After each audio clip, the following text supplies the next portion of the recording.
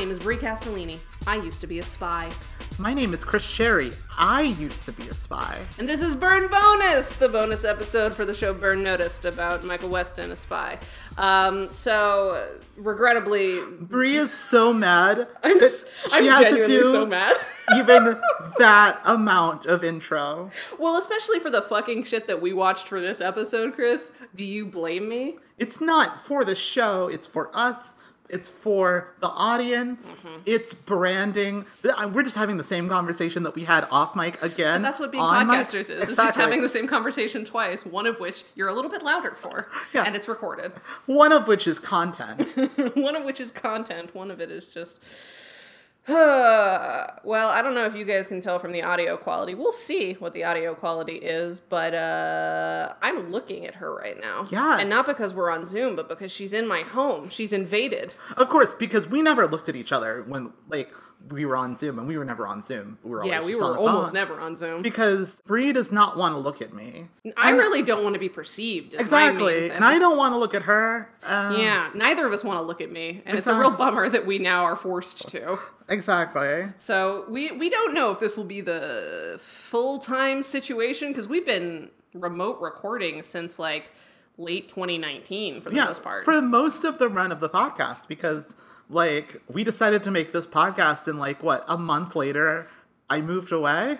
I think it was probably 2 months later. I think we did most of season 1 together. Right. And then probably season 2 on, we were remote. I mean, we did Brie and Chris Are Depressed together. Exactly. So, we had done a lot of podcasts physically in the same space. But we had never done that much of this one. No. And so now that Brie has decided to follow me, like the follower that she is. I prefer the term stalking, if you don't mind. I'm reclaiming stalking as a positive thing. It's just for me. No one else can use it. If you say the word stalking, I'll be offended, but also I'll be mad that you haven't used it for me. This is my new thing. I know. Being obnoxious is your old thing. Fuck, you're right. But yeah, so we're, for at least the bonus episodes for between seasons, 5 and 6, right?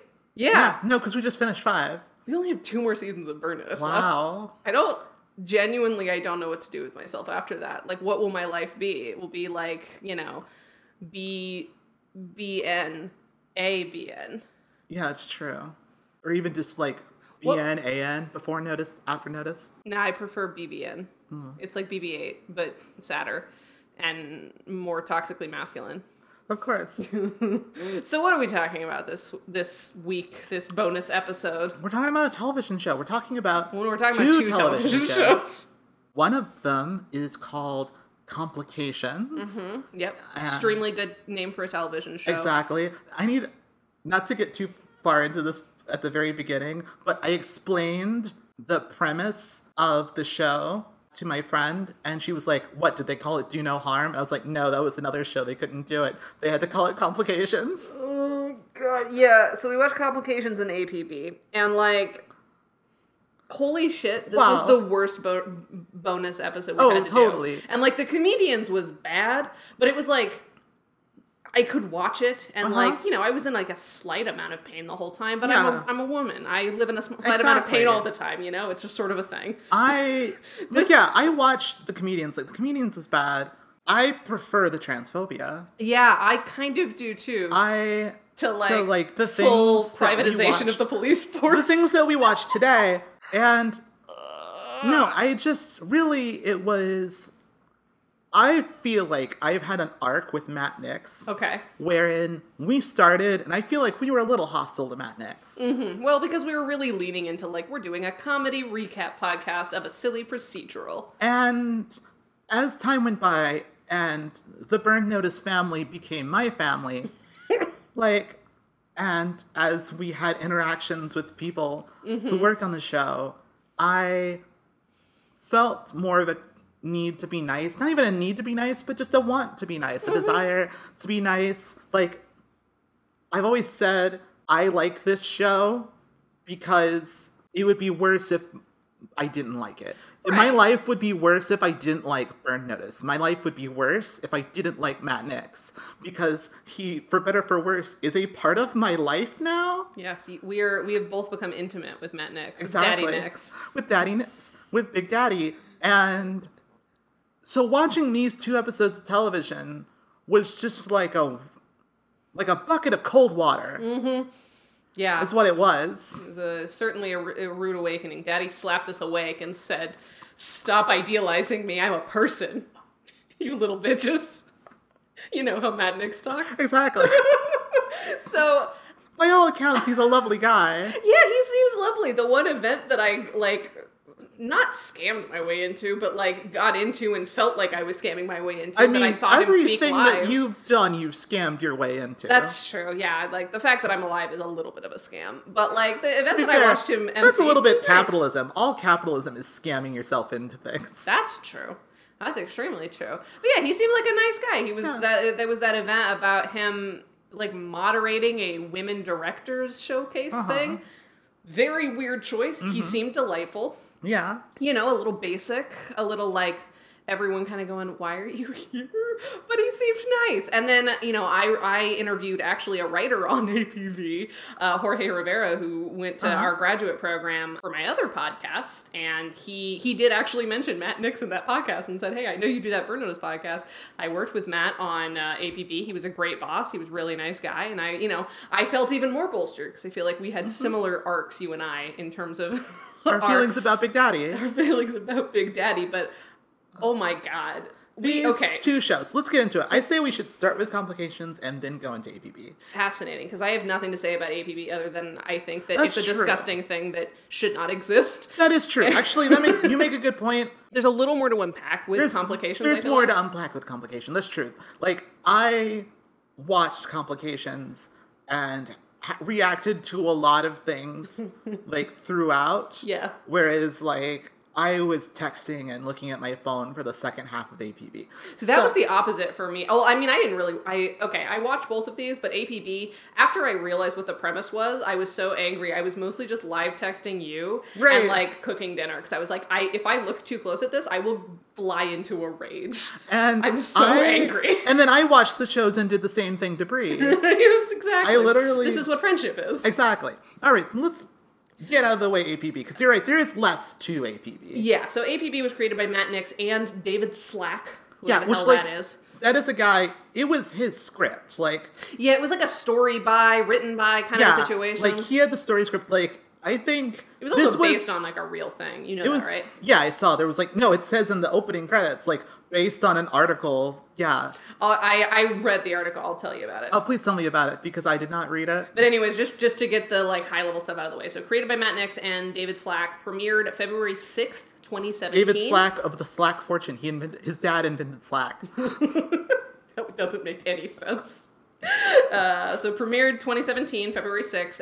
It was on Fox and was blessedly canceled after 1 season. My high-level logline for this is dangerously naive at best, blatant capitalist propaganda at worst, and also, what if Iron Man had a trauma in America and not in the Middle East? Yeah. That's what the show is. The show is literally just... The thing is, Brie told me this. And I read her text and I thought, well, yeah, what if there was, a rich guy who got put in charge of, a police station or whatever? Mm-hmm. It's literally Iron Man. It's literally Iron Man. The first scene of this television show is just the beginning of Iron Man, but cheaper. Literally, it's, Justin Kirk, who plays our, Tony Stark. His name is Gideon Reeves, which is somehow a more comic booky name than Tony Stark, is, out in, a desert setting doing a weapons demonstration for buyers. Well, technically not a weapons demonstration. Because it's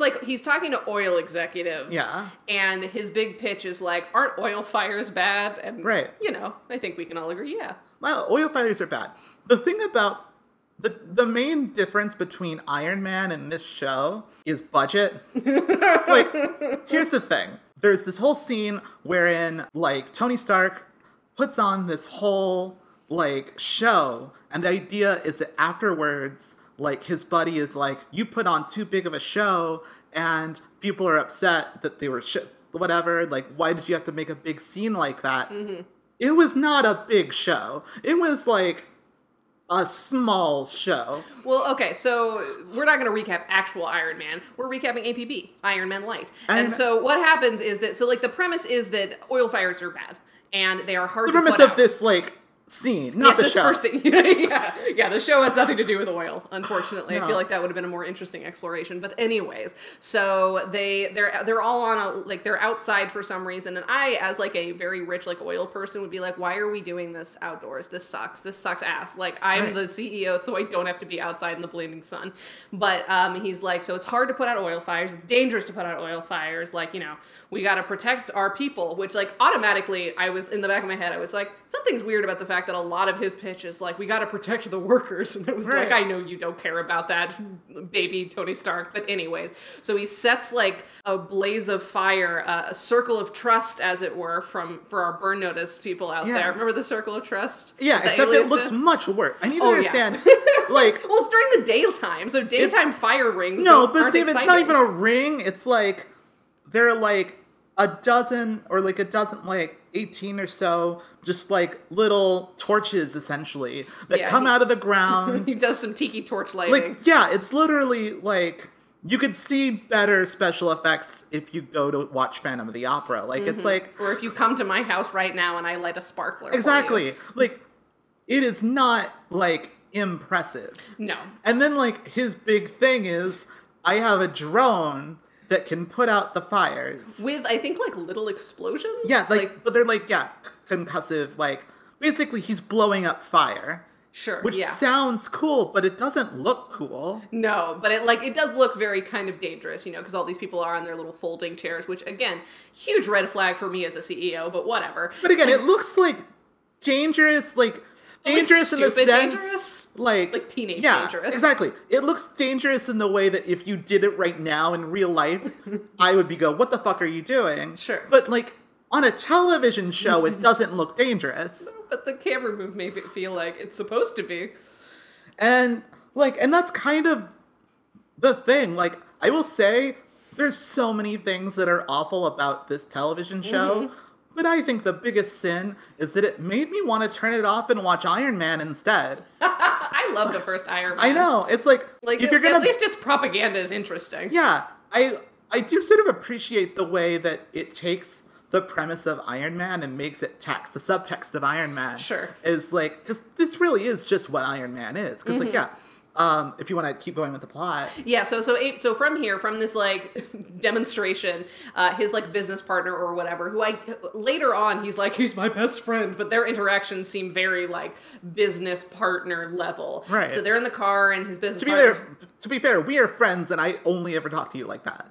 Yeah, well, I feel like you and I have a companionness to our companionable tone.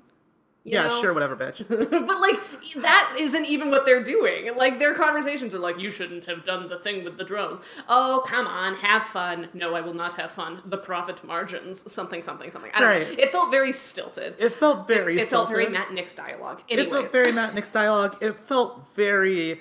This is an actor that we cast to die in a couple scenes. Exactly, but apparently they're very close friends. And so, for whatever reason, they need to stop at a bodega. Or I think baby Tony Stark gets upset that his business partner is like, stop pulling shit like this. And he's like, but I'm baby Tony Stark. I should be able to do what I want. Pull over. I want to go to a bodega. Because, it has to be kind of his fault. That I need you guys to understand that the producers and the directors had to have sat Justin Kirk down in front of like a DVD of Iron Man and just said, do that. Just do. It's literally like the delivery is exactly the same. It is an imitation of the original Iron Man movie. So he goes into this bodega, and there's like a way too long scene where he's just like in a bodega talking about smoking and like getting lighters or whatever, and then two like armed gunmen come in with like, ski masks and the whole shebang. And so he looks kind of scared, and then they hear him trying to call 911,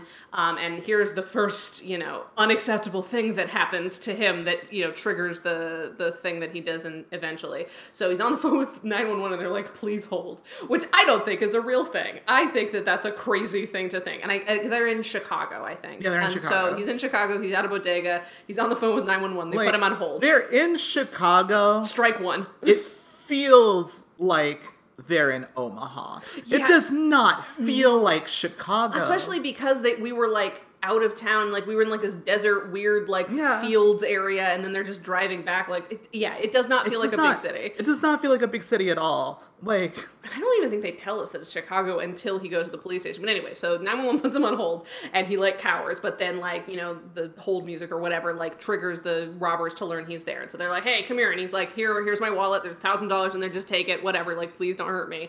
And then they hear like 911. What's your emergency? Like from the phone. And they're like, hey, how dare you? And he's like, no, please. I'm sorry. I won't make any trouble. And then they like see a picture of him on a magazine, so they know who he is. He's like literally sitting right next to a picture of himself. Mm-hmm. Yeah. And so they're like, ooh, we can get way more money out of you. And then the Caped Crusader. Exactly. Yeah, the thing is that, like, it seems like they're going to kidnap him like Tony Stark. Right.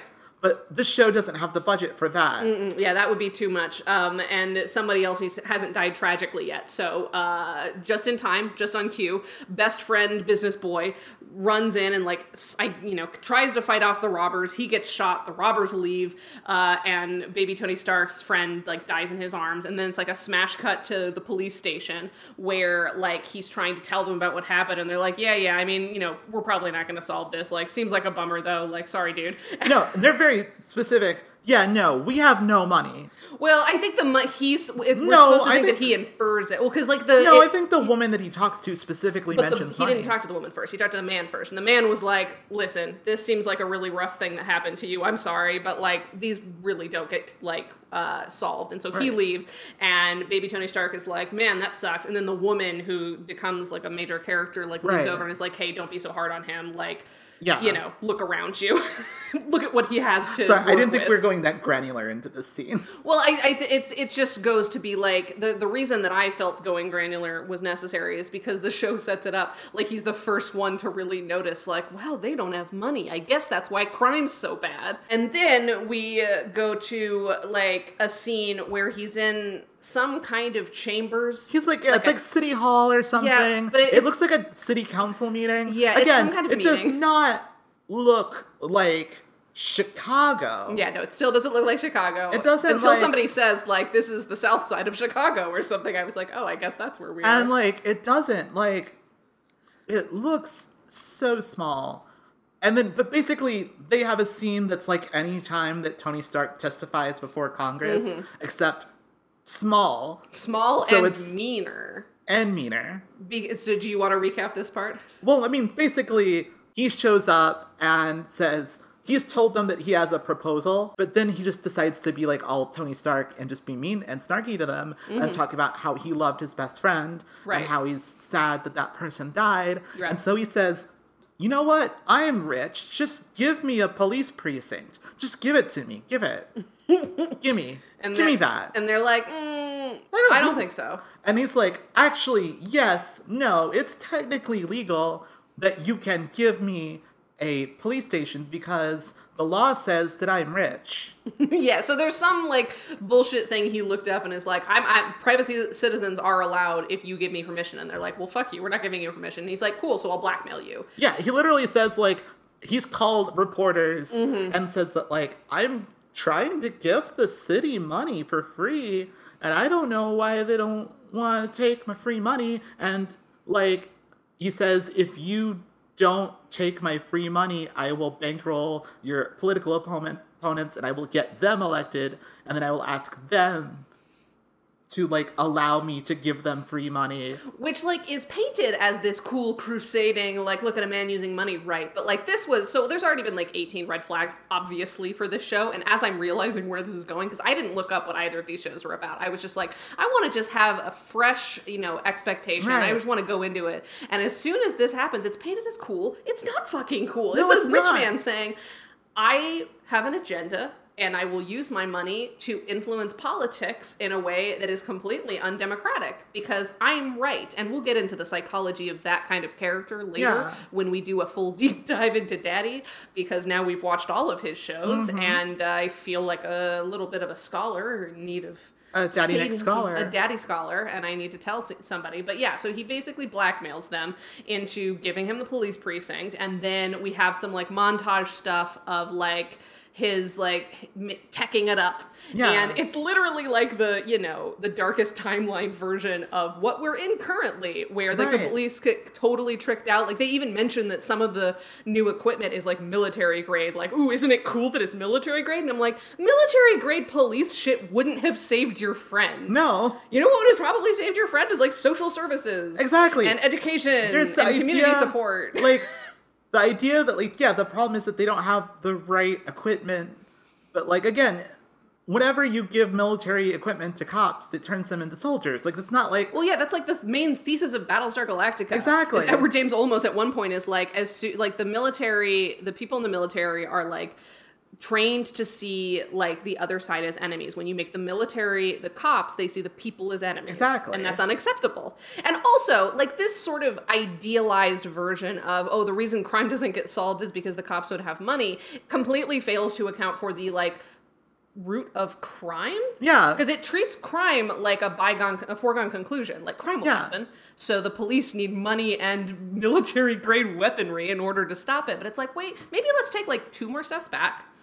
Where does crime start? Exactly. And it's just, yeah, there's this idea that, like, if you give these people money that, like, they will, like, suddenly, they want to do good things. But, like, all of the stuff that he's giving is, like, weaponry and surveillance. Right. Like, whereas, like, not, and they try to do a thing. Like, try to both sides it a little, where they have, like, the other cop who's, like, the good cop, the TV version of a good cop who's, like, that's, like, police work makes it. Like... Yeah, it's like, not about the toys, it's about the police work. And, like, knowing the community and all this stuff. And, like, that's true, but, like, the thing is that, like, this version of police work is a version of police work that only exists on television. Yes. This is not what police work is. Police work is, like, from its very conception, is about, like, bullying minorities and, like... Yeah, and so, like, the reason I want to do this show first is because I think that it'll be more productive to link to some things, because I know a lot of our fans probably are, like, fans of police cops and have an idea of how police work works because of the way that we have been presented. Big police cop fans. Exactly, and I used to be, because I didn't think about it that deeply. I'm white, I've never had an interaction with police, and when you only consume, like, police... Wait, hold on, have you never had any interaction with the police? I've had one. Have you never been pulled over? No, because I'm an excellent driver. I'm a terrible driver. That does not surprise me. I mean, you're very small. Everyone who's small that I know is not good at driving. Like, my grandma is not that much shorter than you and is, like, a terrible driver. And you both have very nervous dispositions. It's like, you're both very small dogs in my mind. Anyways, this is a tangent about how bad I knew Chris to be at driving before even really hearing it from her, but whatever. Oh, and my grandma's name is Chris, too. You're both Christines. You're both small Christines who are nervous little dogs and bad at driving. But yeah, like, I'm saying all this to say, like, when your only real interaction with police is even in your case, in, like, seemingly, like, valid, you have done a bad, they have told you you've done a bad, right, or you've seen them on TV, and then it's not unfair to have a idea of police work that is very disproportionate to what police work actually is. So we're going to put some links in the episode description and on our Twitter account to some things to think about in terms of, like, what propaganda is as a concept, like propaganda for cops and police work. We're going to put together some resources for, like, alternatives to policing. Like, actually, New York City, where we both used to live, has started calling in mental health support for mental health and wellness, like, reports on 911, and violence has gone down significantly, and, hey, things are actually going pretty well. Just to educate yourselves, because, listen, you know, we watch Burn Notice. We're not innocents in, like, we don't consume cop media, because I don't think that that's a realistic expectation. No. But I do think that this is a dangerous precedent to be setting, that we believe that this is how police work works, because, like, this kind of crime can't happen that often.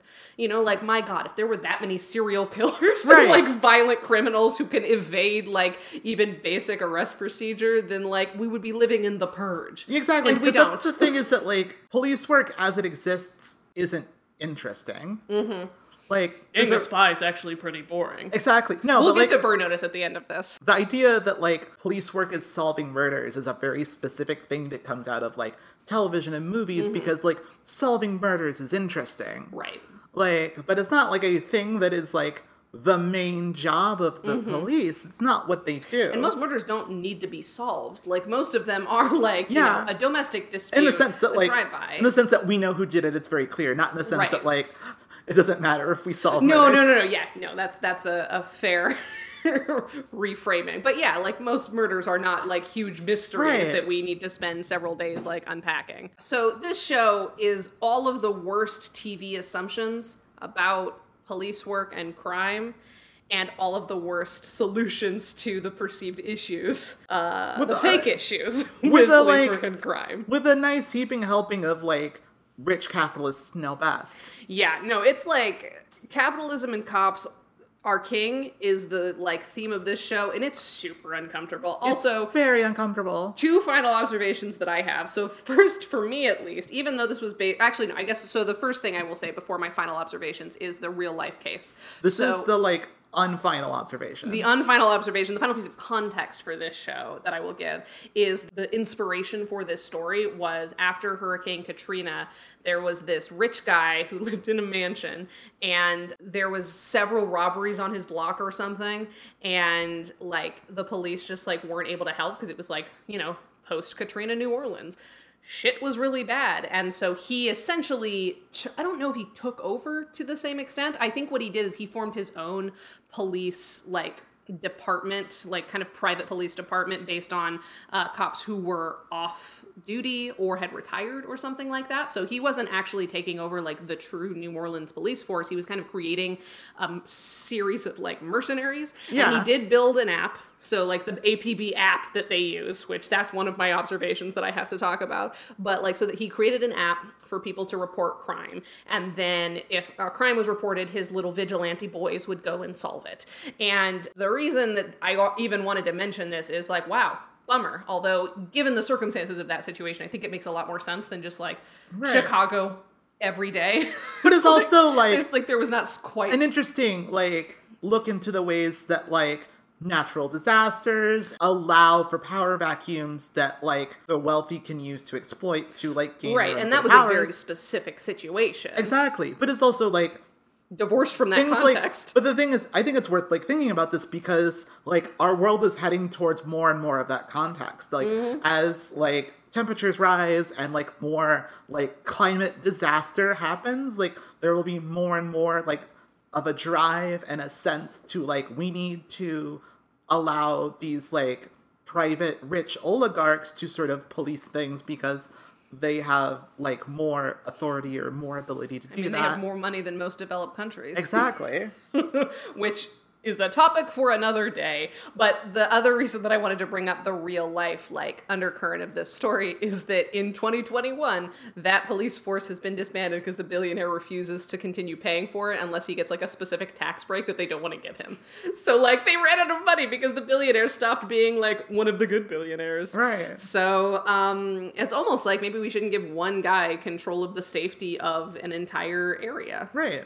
I don't know. Just something to think about. So the other 2 stray observations I have is that despite this These are the final ones now. These are the actual final ones. For real it's like when you're naming, like, a file that's, like, the final version, but, like, you've done that a couple of times, so it's like real final version for real this time 2.0. You know, that's what these observations are. And the first one is that despite this being based on a real app, and a real situation. For me, before we're looking into all of that, the most unrealistic part about this show was that the high-tech police force APB app, because as we both know from living through 2020, that this would absolutely be full to bursting with K-pop fan cams and furry pornography instead of legitimate reports of crime. And the idea that they all just accept that, like, yeah, people will use this exclusively for good things, or occasionally a kid will use it for bad things, but even will then, be yelled at a cop, the thing. And then it turns out to be a real crime happening outside.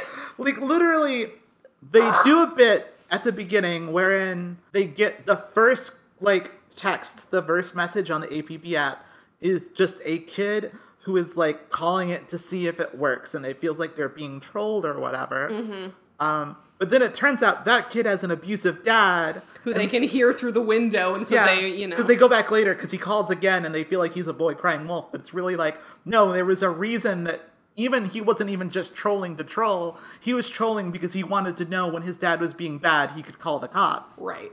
And like, and not get put on hold, the thing that happens. Although I do want to talk about that kid in the context of the next show. Okay. And in the context of us, like, diagnosing Big Daddy Nix. What is Matt Nix's deal? Exactly. It's the segment of the show we call Daddy's Deal. Daddy's Deal. Okay, but yeah, so basically what I'm saying is Matt Nix is a coward for not showing me furry pornography on his little app. Right. So, moving on from that. The other thing that I wanted to, my final observation, is that the pilot ends with a conflicted realist female cop who's sort of like supposed to be our, grounding influence of like, she was doing her best before all this high-tech stuff, and she's a little bit suspicious, but is willing to like see where it goes as long as it helps her protect the city. So this realist cop, high-tech tases a woman being held at gunpoint so that the woman being held would drop, and then the cop can high-tech taser the murderer of the billionaire's friend. There's a whole thing about tasers, because the thing is, he brings in these like very powerful high-tech tasers, and the cops don't like it because they're not guns. Mm-hmm. Like, because like there's this thing that they're trying to do.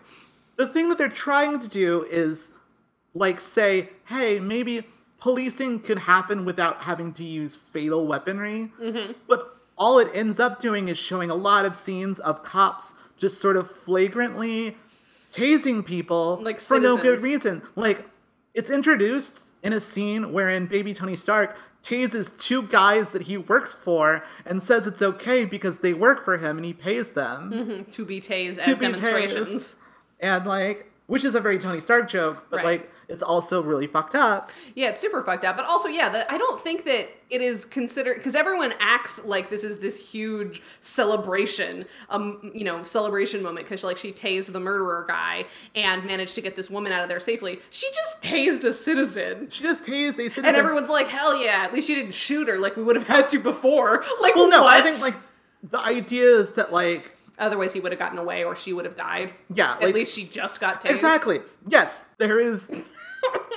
Again, I think it's interesting to talk about this show in the context of the next show. Mm-hmm. Like, the episode hinges on a moment wherein, like, someone has to decide what the least bad thing is. Mm-hmm. But then it's just, it's considered, yes, you chose correctly. Like, there's not a lot of gray areas in Matt Nix's world. And that, I think, speaks a lot to the way that he plots things, like the black and white nature. And like, it's so interesting. These two episodes in particular, I feel like, are very telling about Matt Nix's like understanding of the world and how it informs some of the weaker parts of Burn Notice. And I think what's sort of interesting about like this show in particular, and one of your final points about like the app, is that if this show is like a victim of anything, it is a victim of a failure of imagination. Mm-hmm. Like, even just and I think that goes into the next show too, wherein there is like a limit to the things that people can imagine that can happen. Mm-hmm. Like, it is, I can tase this woman or she will be shot. Mm-hmm. Those are the options that I have. Yeah, there is a very small number of options. And, like, that is it. And that's why I describe this show as dangerously naive at best. Exactly. Because I think that speaks a lot to the way that Matt Nix understands the world. And it's not just about, like, a failure of imagination in terms of, like, what we can do in reaction to things, but it's also a failure of imagination in terms of what caused this problem, and it speaks to something that we've come back to over and over again with Burn Notice about like the difference between systems and one bad apples. And like, that's obviously very prevalent here. It's also just a failure of imagination in writing. Yeah. And I mean that, I don't think we've ever, despite our best efforts at being nice to Daddy, thought he was a good writer. Right.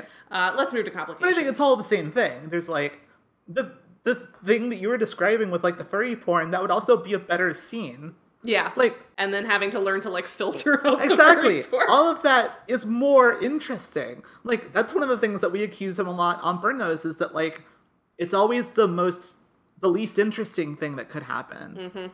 Like, And I feel, like I said, with watching APB, halfway through, I just got bored. Like, the first half, I was so angry that I had to drink. Right, yeah. Oh, yeah, Chris sent me a picture of her, like, glass in front of the video. Like, I'm 8 minutes in, I have to drink something. Yeah, I literally... Bleak shit, y'all. It was bleak shit. It was so anger-inducing that I did have to, like, drink. And I don't often have to do that. I got all the way through Complications, and I hated Complications, too. Yeah, Complications was way more boring to me, and it was so much longer. Oh my god. The thing about Complications, I will say, the difference between these two shows is after I watched the shows, I explained them to my friend, and I explained everything that happened in APB in, like, 10 seconds. It took me like a minute to explain the plot of Complications. So let's move to Complications. Complications premiered June 18th, 2015, so 2 years before APB. Just another example of Daddy not learning his lesson. It was written and directed by Matt Nix, who also created it. And I guess, you know what, for this, because this is kind of a complicated show about complications, I'm going to just read the IMDb description of the pilot episode to get us started, because I'll be honest, I had a hard time focusing on this episode because I had just watched APB and I was so furious, like my whole body was hot. I think and not in the fun way, Daddy. Yeah, I think with us, we had the experience because we watched different shows first. And so we spent the first episode being very angry and then the second episode being bored. Yeah, that's fair. I mean, and let's be honest, both of these shows were incredibly boring. Right. So Complications is about a disillusioned ER doctor who finds his existence transformed when he intervenes in a drive-by shooting, saving a young boy's life and killing one of his attackers. When he learns the boy is still marked for death, he finds himself compelled to save him. Exactly. Which is like I want to know what the fucking pitch was for this show because it's so convoluted and boring. It's so convoluted and boring. Here's the thing about this episode of television. This is a worse made episode of television. Yes. Than APB. And like APB looks cheap but competent. There is like some just really straight up. First off, most of the show is a flashback nested in a flashback. Now, yeah, the actual timeline was very confusing to follow. I am someone who like does not get that mad at nested flashbacks. I think people get overly upset at those. Yeah, I'm neutral. But it was really pointless and annoying in this one. There was no reason for it to be this way. Yeah, we could have just been told this linearly. Like, there's like two different framing devices. Like it ends where like it starts with like this guy with his wife and his house, and then he hears someone in the house, and then it's like 10 hours earlier, he is in a like court mandated or like a hospital mandated therapy session with famous USA MILF Constance Zimmer. Yeah. Telling a story about a thing that happened to him the day or two previously. So we go into another flashback very quickly. It's not just that there's multiple flashbacks, it's that they happen in quick succession. It is absolutely wild behavior. It is. My high level logline for this show, because if the last one was like, you know, dangerously naive at best, whatever, blah, blah. So mine for Complications is, I have two. I have an alternate. So the first one is that the Hippocratic Oath is for pussies. And then the alternate is, I got into medicine to be right, not to help people. Right. And that's where I really started to put some things together about Daddy's like brain. The thing is, but let's talk about Complications specifically. Like, I will say, the thing that I think is interesting about Complications is that Complications is clearly Matt Nix's attempt to do an anti-hero show. In Matt Nix's mind, this is his Breaking Bad. Well, I mean, are you responding to the fact that somebody on Twitter said that to us? No, I don't pay attention to anything anyone tells me on Twitter. I was just watching it because it feels like, the lead has very strong Walter White energy. Just really aggrieved white man energy. Well, it's funny you say that. So Derek Hudgen, one of our Twitter followers, and presumably one of the listeners of our podcast, said, because when I announced that we were doing this episode, they responded, "Oof, enjoy the Breaking Bad wannabe train wreck that is Complications." It is. And I mean, having not seen Breaking Bad, I don't know if that's true, but you seem to think that it is. But here's my thing. Breaking Bad also starts with an in media res opening. It does. But, like, that was a more effective use No, of of course. No, that's what I'm saying. Is it's very clearly that's why it's in there. But what's interesting to me about this comparison is that, like, as far as I understand it, Breaking Bad is an anti-hero in that, like, something very terrible has happened to him, the system has failed him, and so his only way to save his own life and, like, keep his family fed is to do something, like, really awful. But what happens in Complications isn't that. No, it's not that. Like, the system seems like it's fine and makes total sense, and this one guy is like, but I'm the only one who can fix it. Only I can fix. You know, it's very Donald Trump logic where it's like, I noticed this first, so I should be in charge of fixing it, even though it's fucking not my job. Exactly. Like, the difference between... There's no desperation here. Yes, no, the difference between Justin Kirk's Tony Stark and this guy is that this guy is infinitely less likable. Oh, yeah, so much less likable. He is, like, one of the most unlikable television characters that I have ever come across. Like, I hate this man so much. Like, played by Jason O'Mara. Yeah, he is terrible. No, the show kind of gives us its, like, thesis statement early on. He is in this meeting with Constance Zimmer. Poor Constance Zimmer, who I love, is trying her best. Yeah. And he explains that people don't die in hospitals. People, yes, they stop living, like, their lives expire. They just stop being alive. Yes, they expire in hospitals or ever, but there was a moment before they came into the hospital where they could have kept going and being alive, and then that moment was over, and that is the moment when they truly die. And so if he but that's none of your fucking business. You're a doctor. Exactly. But that is like that is the whole idea of the show, is the idea that if you are a doctor who truly cares about your patients, you will murder the people who are trying to hurt them, because that is the only way to keep your patients safe, is to murder minorities. Yeah, 100%. And so this made me, the reason that, like, I had a really hard time connecting with this show in particular is because I think that it is, like, obviously fundamentally the worst exploration of, like, a medical professional attempting to do right, especially when you compare it to two much better shows, Outlander and Scrubs. Now, these might seem like kind of a wild combination, but I think here's the thing. There is a thing that they have in common, and it is that they are two of Brie's favorite shows. Yes. But, like, thematically, there's not a lot similar. However, the way that, like, being a physician is treated in both of them, I think is a much more interesting exploration, because unlike, you know, Matt Nix, one thing has gone wrong and only one man who's right about everything can save everyone. Like, Scrubs, I think, is an interesting exploration of, like, and, you know, Dr. Cox in particular is a good exploration of sort of the futility of medicine. And, you know, there's an episode early on in Scrubs where JD, where Zach Braff is really trying to, like, connect with a smoker patient of his who has, like, a cancer scare, and it turns out everything is fine. I mean, he's sick with something unrelated, but, like, next time it could be cancer. Right. And JD gets really invested in trying to, like, save this young man's life, get him at, you know, stop smoking. And at the end of the episode, the kid starts smoking again, and Dr. Cox is like, listen, that is not your job. Your job is to give him the best advice you can give him, to treat him, and, you know, get him out of here. And when he comes back with cancer, we'll treat that too. That is your job. Our job is to help them to the best of our abilities, but if you are living and dying by every single patient that comes through here, you're never going to make it. Yeah, but then you can't do a television show that's about, like, shooting people of color. Right, exactly. But then I really want to talk about Outlander.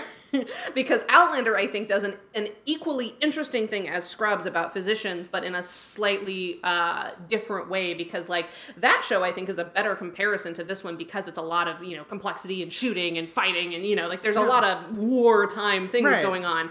And what I love about Outlander, and in particular the books where you get a lot more into the main character's head, is that, like, especially once she goes back to the past, because, like, Outlander, she is accidentally transported to the past, then goes back to the future, and then comes back to the past.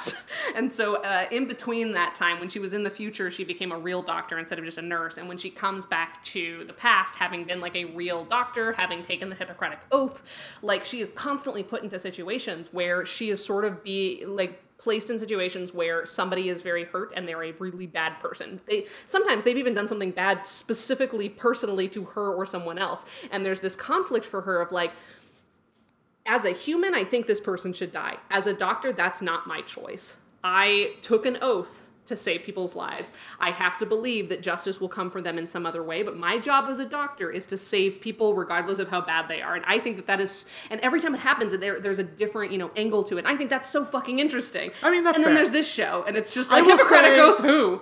I don't necessarily think that it's fair, like, to compare them that way, because that's not the goal of the show. But it's about, like, but it is. It's about, like, the role of doctors in society. I mean, kind of, but it's, again, I feel like, and also I do think, the thing about Matt Nix writing an anti-hero show is that he can't do it. Like, well, no. No, but, like, that's, like, important, because, like, he cannot write this person as, like, I mean, he's writing a person who's a bad person, but, like, he actually thinks that he's right. Mm-hmm. Like, I mean, all of Matt Nix's characters thinks that they're right. Exactly. No. I mean, Matt Nix thinks that the guy is right. Mm-hmm. Like, in the sense that, like, this guy is not Walter White. This is a guy who watches Breaking Bad and thinks that Walter White is the hero. Mm-hmm. And, like, the show pushes back against that a little, but not really in any major way. And it's, like, and so it wants to be, like, and yeah, it really does want to be, like, an exploration of, like, the difficulties of being a cop while you're also racist. And well, real preventative care isn't teaching people how not to smoke. It's killing the killers before they get to the hospitals. Like, what the fuck are you talking about? This is some, like, Captain America 2 bullshit. It is. I can read your DNA and tell if you're going to do a crime in the future. Like, fuck off. Exactly. Like, and I keep harping on this because, like, this is a show that's about a doctor racially profiling people. Like, 100%. Like, even more than the cop show somehow. I'll be honest, I didn't pick up on that part mostly because I wasn't paying attention. Because as soon as I got the idea of it, I was like, I'm so confused and I don't care. This is a, like, thing about the show, which is why I kind of mentioned in the last show the moment with the kid who calls APB. Right. Because the way that both that child and then his patient. Right. In this show. The one that's still marked for death. The one that's still marked for death function is sort of like the sacrificial lambs that allow the show to say that they're not racist. Because basically the subtext of both of these shows is that, like, black children are angels until they grow up, at which point they become scary. Mm-hmm. So, like... And thank God there's rich white men to take them down a peg. Exactly. And to, like, keep them safe from becoming adult men who they're afraid of. So, like, both of these children have adult fathers who are scary.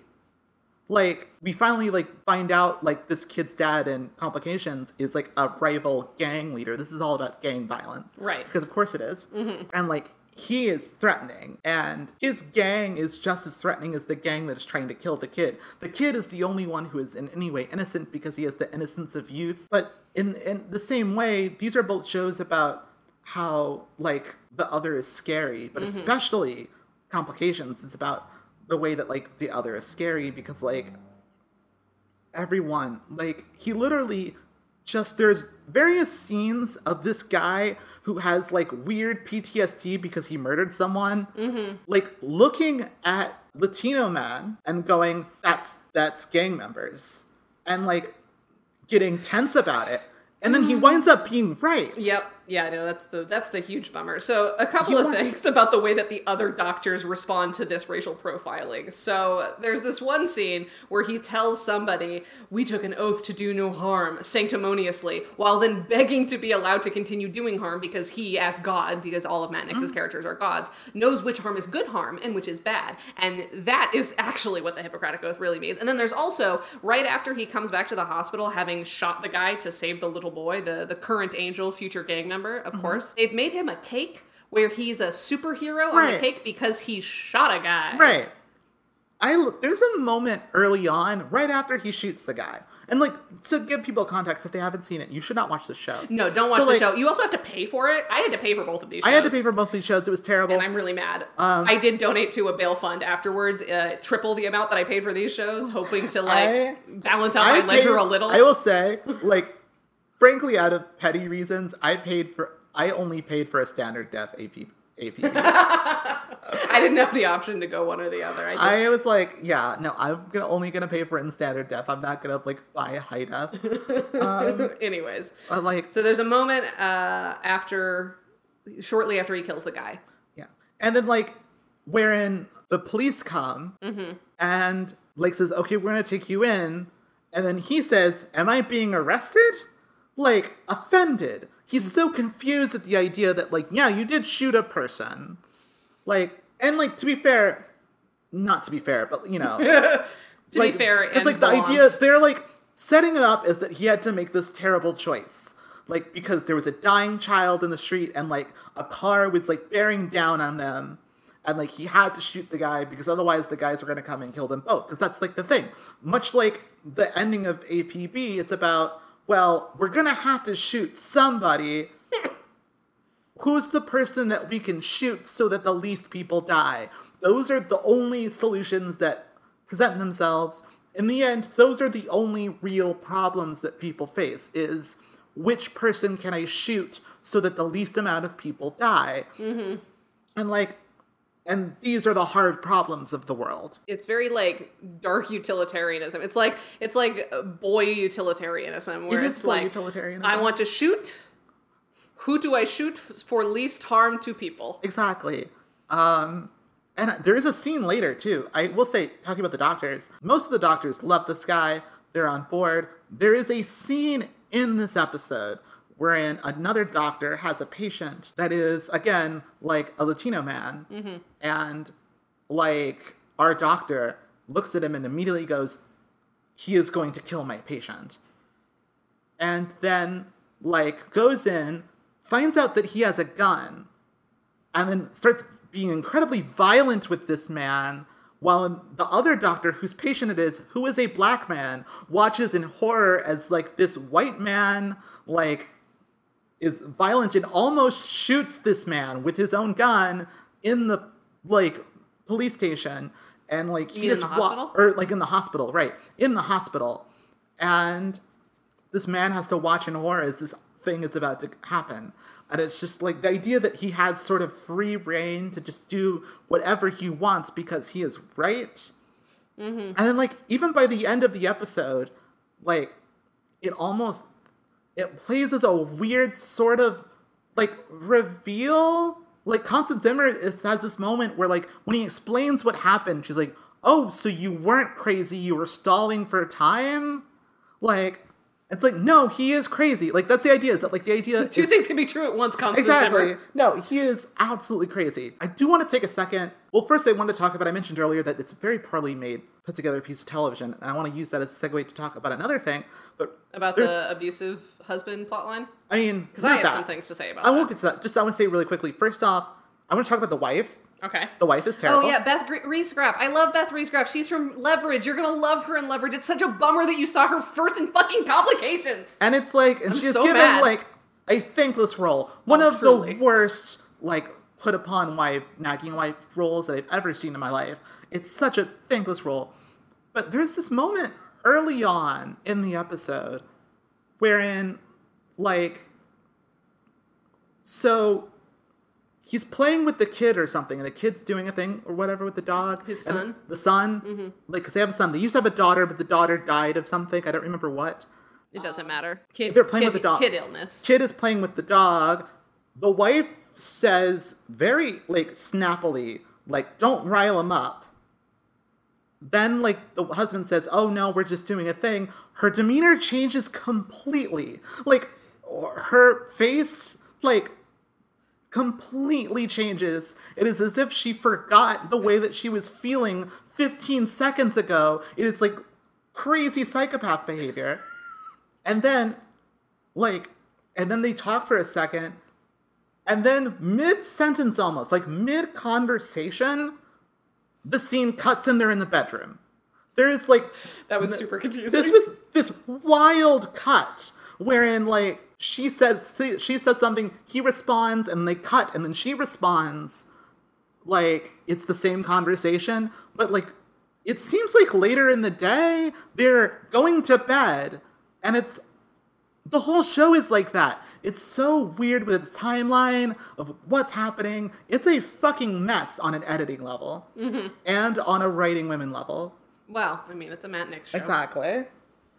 Oh my God. Yeah. And so then there's maybe not a lot to say about the abusive husband storyline, but it's just like another example of like a fundamental misunderstanding of like the purpose of being a doctor, where there's this this woman and her husband come in, and the woman is clearly got beat up by her husband, and the story is she fell, because it always is. Yeah. They managed to use, medical jargon to get the husband out of the room for a little bit to talk to her, and the woman's like, no, I'm not going to do that. And so what they do instead is like a series of escalating scams, like him and this cool nurse who doesn't button up her scrubs. The angry nurse that like no one likes, like she's about to be fired. And she should be, because she's taking liberties. Like, It's not your fucking job. You can give this woman as many, but that means things. That our doctor likes her. Because... neither of them should be doctors. They should both fully be barred from practicing medicine. No, and so we should point out that like they get the husband out of the room. This woman berates the woman for like being abused. I mean, I'm sure it's because she was abused in her past. I think they might have even made that text at some point. I stopped giving a shit. I know they probably did, but it's like just really annoying and horrifying, and it's like, what is this thing that's going on? Yeah, and once again, it's like it's. Matt Nix approaches this with a very simplistic boy logic of man hit you, woman leave, or woman stupid. Yeah, there's no exploration of like what else happened. Where will this woman go? What led her to this? Like what are her other circumstances beyond man bad? And this is the thing too, right? Is that like in this scene, we've already had a lot of scenes of our doctor being a fucking crazy shithead. Yes. But he can't be a crazy shithead in this scene. He still needs to be more calm and knowledgeable. Oh, than the woman? Than the woman. For sure. About, like, dealing with domestic violence. Like, he has to be the, like, one who is, like, better at dealing with domestic violence than the woman. Even though he is, like... a crazy shithead. Crazy shithead who's doing all kinds of different violence. Well, remember, he is God, and he knows what violence is good violence, and what violence. He is the only one who knows the line, and even as society tries to keep him down, he is the good vigilante. I know, and what I want to make clear as we talk about this is that, like, to some extent, this is the point of the show. Like, it might not be fair to criticize it for having this character be a bad person, because it is a show about the guy being a bad person. It is meant to be an anti-hero show, but like the show cannot commit to doing that because like he can't do anything that's like got negative consequences. Right. Like he has to all of his bad boy behavior is still like leading to good results because he ultimately is right and he ultimately is truthful and all of this shit. Nothing that he does in the episode is actually a thing that makes things materially worse for anybody. It just makes the women around him annoyed. It makes other people like a little bit uncomfortable. Exactly. But like their discomfort is painted as like them being unreasonable. Yes. And that's the flaw. I think like if you want to make this a show about how this is a terrible man, you've done that. Congratulations. But you have to write everything around him differently. You have to write the consequences differently. But then also, if that is the true goal of the show as Matt Nix sees it, what do you think he's trying to say with the show? I mean, like what are we rooting for? What are we taking away? Exactly. But that's the thing, is that like he doesn't have enough control over that in the writing. Like it really does feel like it's the aesthetics of an anti-hero show that doesn't understand how anti-hero shows work. Exactly. And to be fair, there are a lot of these. Like, this is a little bit post that time. By the time, like, TV trends filter down to Matt Nix, they've been, like, kind of stale for a little while. Sure. But, yeah, like, this thing that he is doing is just not a thing that he is really adept at or even understands why those shows work in a very fundamental way. So, I mean, I feel like I'm ready to psychoanalyze Matt Nix. Let's psychoanalyze Matt Nix. And this is now Daddy's Deal. it's Daddy's Deal. Welcome to Daddy's Deal, where we figure out what Daddy's Deal is. First, I want to take a walk down memory lane to look at the other protagonists from the Matt Nix pilots that we've watched over the course of the last 2 years. Good God. We have been watching so much Matt Nix shit. We've watched so much Matt Nix shit. So for complications, we have a hero vigilante doctor who is a genius. Yes. APB, we have literally Tony Stark, who is a hero billionaire engineering tech genius. Yes. For the good guys, we have the hero who saved the mayor. Right. Is that what he did? And a misunderstood, slightly rude, but still genius cop. I mean, he's a little bit less of a genius. But it's implied that he would be good at his job if he wasn't so fucking annoying. Yeah, I think there's a little bit. He is a little bit more of a almost not necessarily Mr. Magoo type character, right? Or but like, there's both still heroes. But he's a little bit fit. He is a little bit of a lucky failure, but yes. But still, at the end of the day, they are the good guys. Yes. They are heroes. That is the name of the show. Not complicated. Right. I know what I did there, Chris. The Gifted, we have hero magic children and their newly freedom-fighting father. For the comedians, we have an extremely bad show, but also 2 allegedly talented, successful comedians who are comically bad at their own careers, but are, for whatever reason, not fully canceled. And then... I mean, they did get canceled. Yes, but, like, within the context of the show. And I think, this is my theory, why I think Burn Notice works where all of these other shows fail is 2 parts. So the first is that while Burn Notice is certainly about a genius hero spy, it starts with him in actual, like, plot disgrace. So despite the fact that Michael Weston is always right, which is a problem that we've had a lot, and despite the fact that Michael Weston is like a hero whatever and is extremely good at everything except for talking Spanish, he is fundamentally, like, incapable of really reaching his full potential for a lot of Burn Notice as a result of the disgrace that he was put into. And so I think that's the first thing that makes it work, because even though he is right, he's put in a world where him being right is sort of irrelevant and it doesn't really matter. Like, right. He can solve these micro problems, but his macro problem that, like, his hero vigilantism comes from is not really a part of the story until we've fallen in love with him a little more. And then I think the other piece of it that helps is something that we identified early on as what makes an interesting Burn Notice episode, where the weekly problem is solved with spycraft, which is inherently non-violent. That the goal of spycraft is to avoid violence over violence. And why that works is because, like, that's the exact opposite of every other Matt Nix show. Every other Matt Nix show is the hero in their element, and maybe things are going wrong, but they're still a hero. I would say... And also violence is treated as the ultimate end. I would say not The Gifted quite as much, but I also think The Gifted is his best non-Burn Notice show. Sure, and it's also very fundamentally different. It has, like, supernatural stuff, exactly. But, like, you know, it's still fairly black and white. It's fairly black and white, but I mean, Burn Notice is fairly black and white. But, like, the thing I actually think that Burn Notice and The Gifted have the most in common is that they are both, like, people who are, like you're saying, on the outs with systems. We do talk about how, like, he doesn't super understand systems all that much, but he does understand them enough to know how to write characters who are sort of more on the outs with systems. And so, like, in APB and Complications and weirdly kind of the comedians, these are all people who are deeply embedded in systems and are sort of working within that for good or for ill. Right. And I also, you know what I also think is that one of the reasons that Michael Weston works more than any of these other people is the, like, inherent lack of charisma that Jeffrey Donovan gives him. I actually do think that is a major part of him working, because also, like, he is not only, like, super uncharismatic, but he is also forced to almost exclusively use his words to get to his end, which forces the show to be more complex because we have to talk it out. We have to see how this works without just, like, shooting a bad guy and being like, hooray, amazing. Like, he is this very uncharismatic man constantly put upon to be charismatic, seems to resent it, which is very funny, but he still does it every single time. And he's so boring, but he is so like, well, I can't just shoot everyone. I have to be smarter than that. And it also, I think, forces the show to be more kind. Because when you're not just like, your solution isn't just like murder or not murder. When there's something, when the solution has to be more interesting in that to like ladder up to what the show is about, you have to be kinder and more empathetic. And that's how you get episodes like Fearless Leader.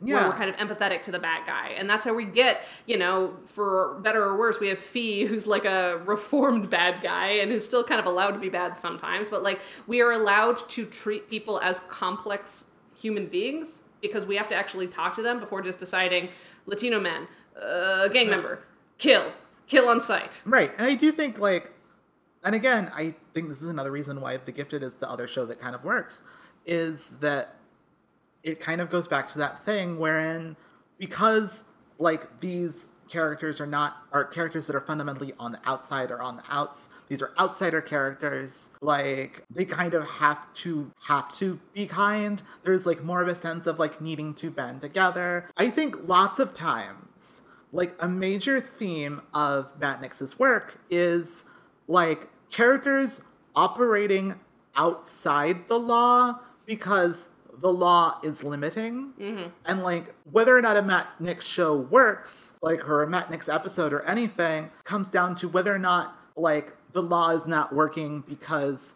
systems are hurting people or because they don't allow renegade white dudes to do whatever they want. 100%. I think that's such an important distinction to make because, yeah, he understands systems, but he inherently believes that they are correct. They're just limited because of bureaucracy and not because of, like, white supremacy. Exactly. And, you know, misogyny. If like, bureaucracy is the problem, if, like, the problem is that, like, these fucking pencil pushers, men not being men.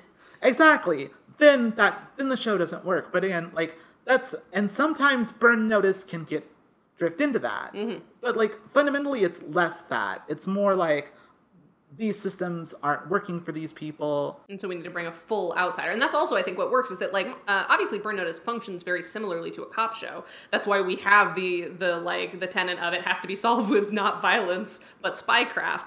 But despite functioning as a cop show, he's not a cop. He doesn't work with the police. You know, sometimes he'll throw them a bone, but like fundamentally there is a reason the police can't get here. And so it is harder for them to pretend, well, the police are good actually. We just can't use them today. Exactly. Like, they can say that, they can pay lip service to that, but the show doesn't feel like we believe cops should be solving these problems. It's always like, no, there is always a moment in an episode of Burn Notice where they have to explain why they can't call the police. And even though it's never actively negative towards the police. I mean, but like, sometimes it is. It's like, but like, oftentimes it is usually not about like paperwork or like, because like, it's always a little bit more about the limits of like, not what the police can do, like violence wise or like, but like limits on like the scope of like what police naturally tend to do, like about the limits of the scope of the police as naturally enforcers of like the system as it exists because that is their main role.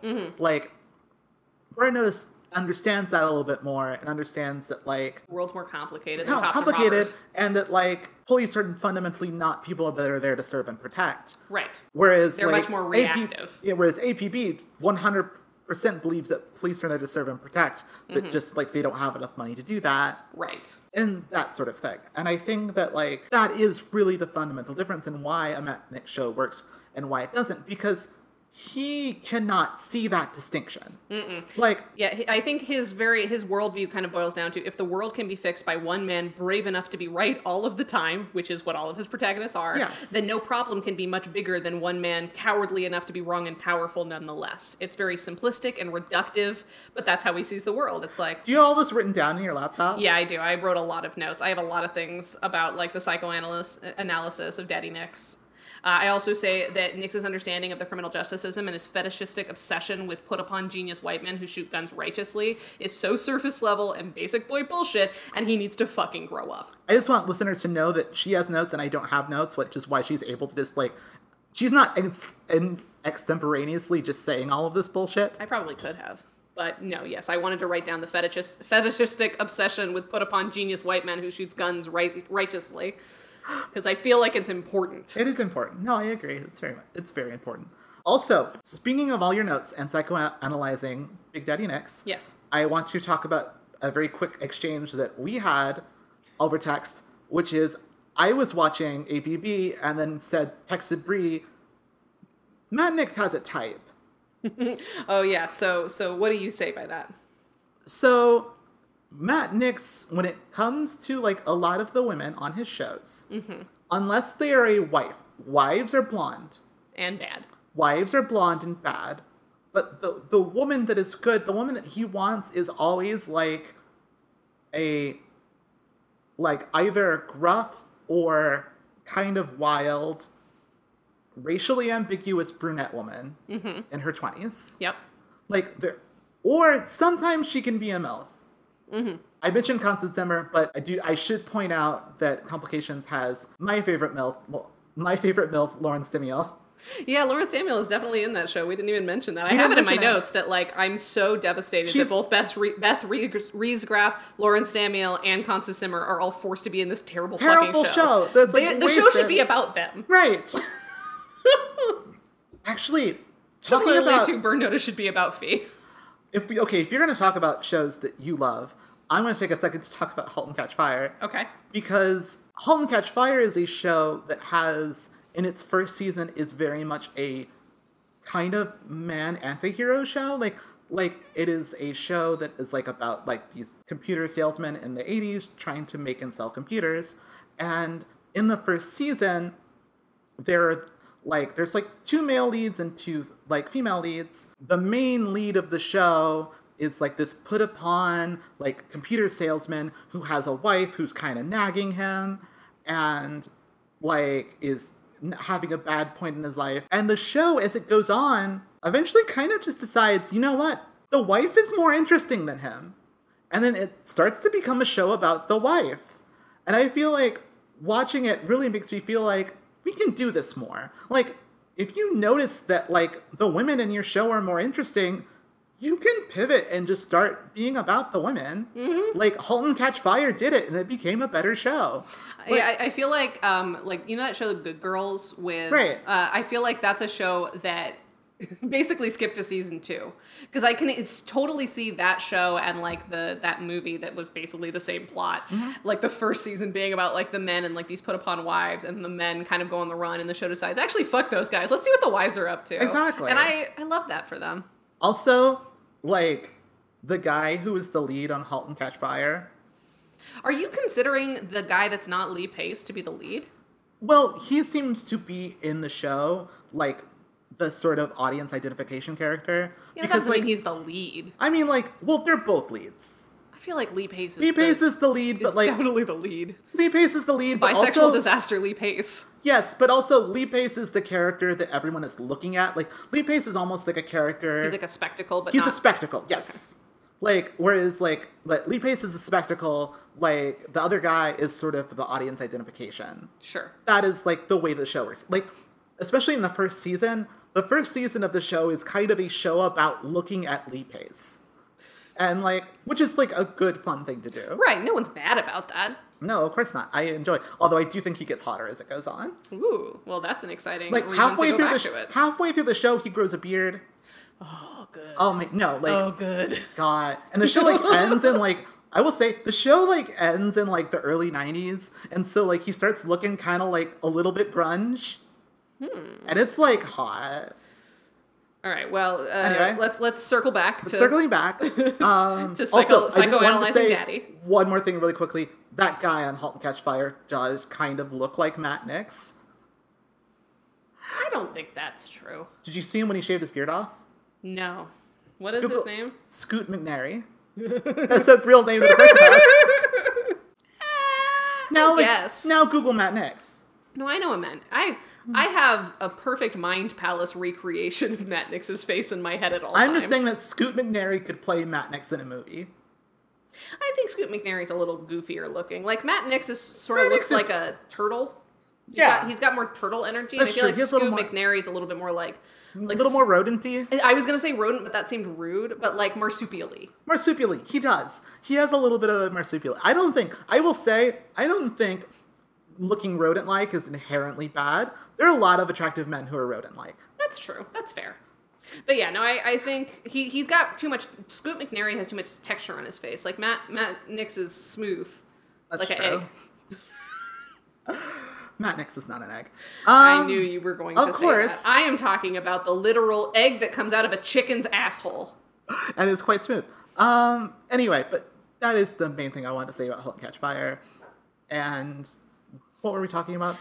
Well, unfortunately, Matt Nix. I do think, though, that it is a dangerous thing for us to say, Matt Nix, make your shows about the women in them, because we know he would do bad at that. He would do bad at that. It would be all about, like, makeups and periods, and then a man would come in and be right, and they're all like, oh, the man is all right, let's all compete over him. Because that's all that his imagine will allow him to understand.